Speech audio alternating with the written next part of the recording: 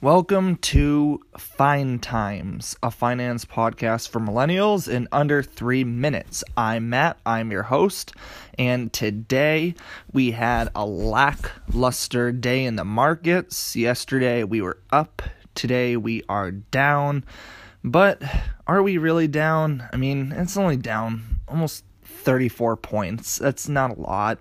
That's a drop in the bucket compared to the overall size of the market. So we're not really, it's a choppy day, but it's not that bad. Things could be a lot worse. So why did the markets go down today? Well, I'm going to draw up one reason for you. Actually, two. I'm going to do two. I lied. Not one, two. I'm going to do two reasons for you. Number one, Home Depot. Home Depot reported earnings today. That means it came out and it said how much money it made in the fourth quarter of 2018, and it wasn't that great.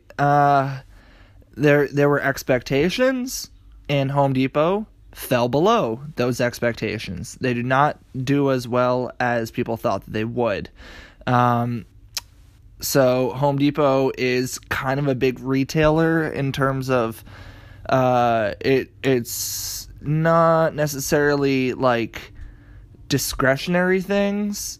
How do I put it? Home Depot is not where you go like a normal retail store to buy clothes. You buy things that you need for your house, and in turn, your house might be worth a little bit more because of it.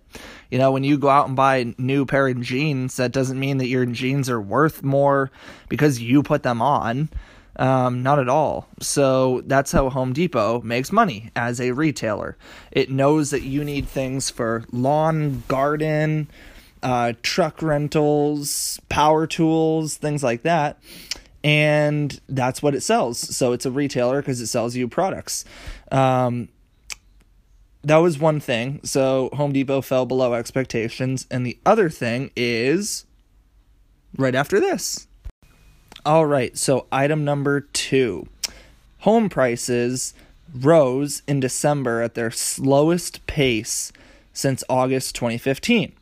There's not a lot of people buying houses right now.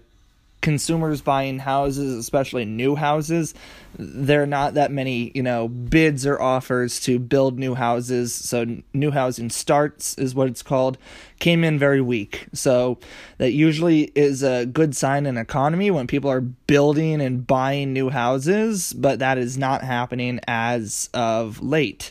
It's kind of been pretty weak. So that's a number that a lot of people look at in an economy because, again, that means that people have enough money to build or buy a house and yada, yada, yada. So those were the two things, and I will see you guys tomorrow.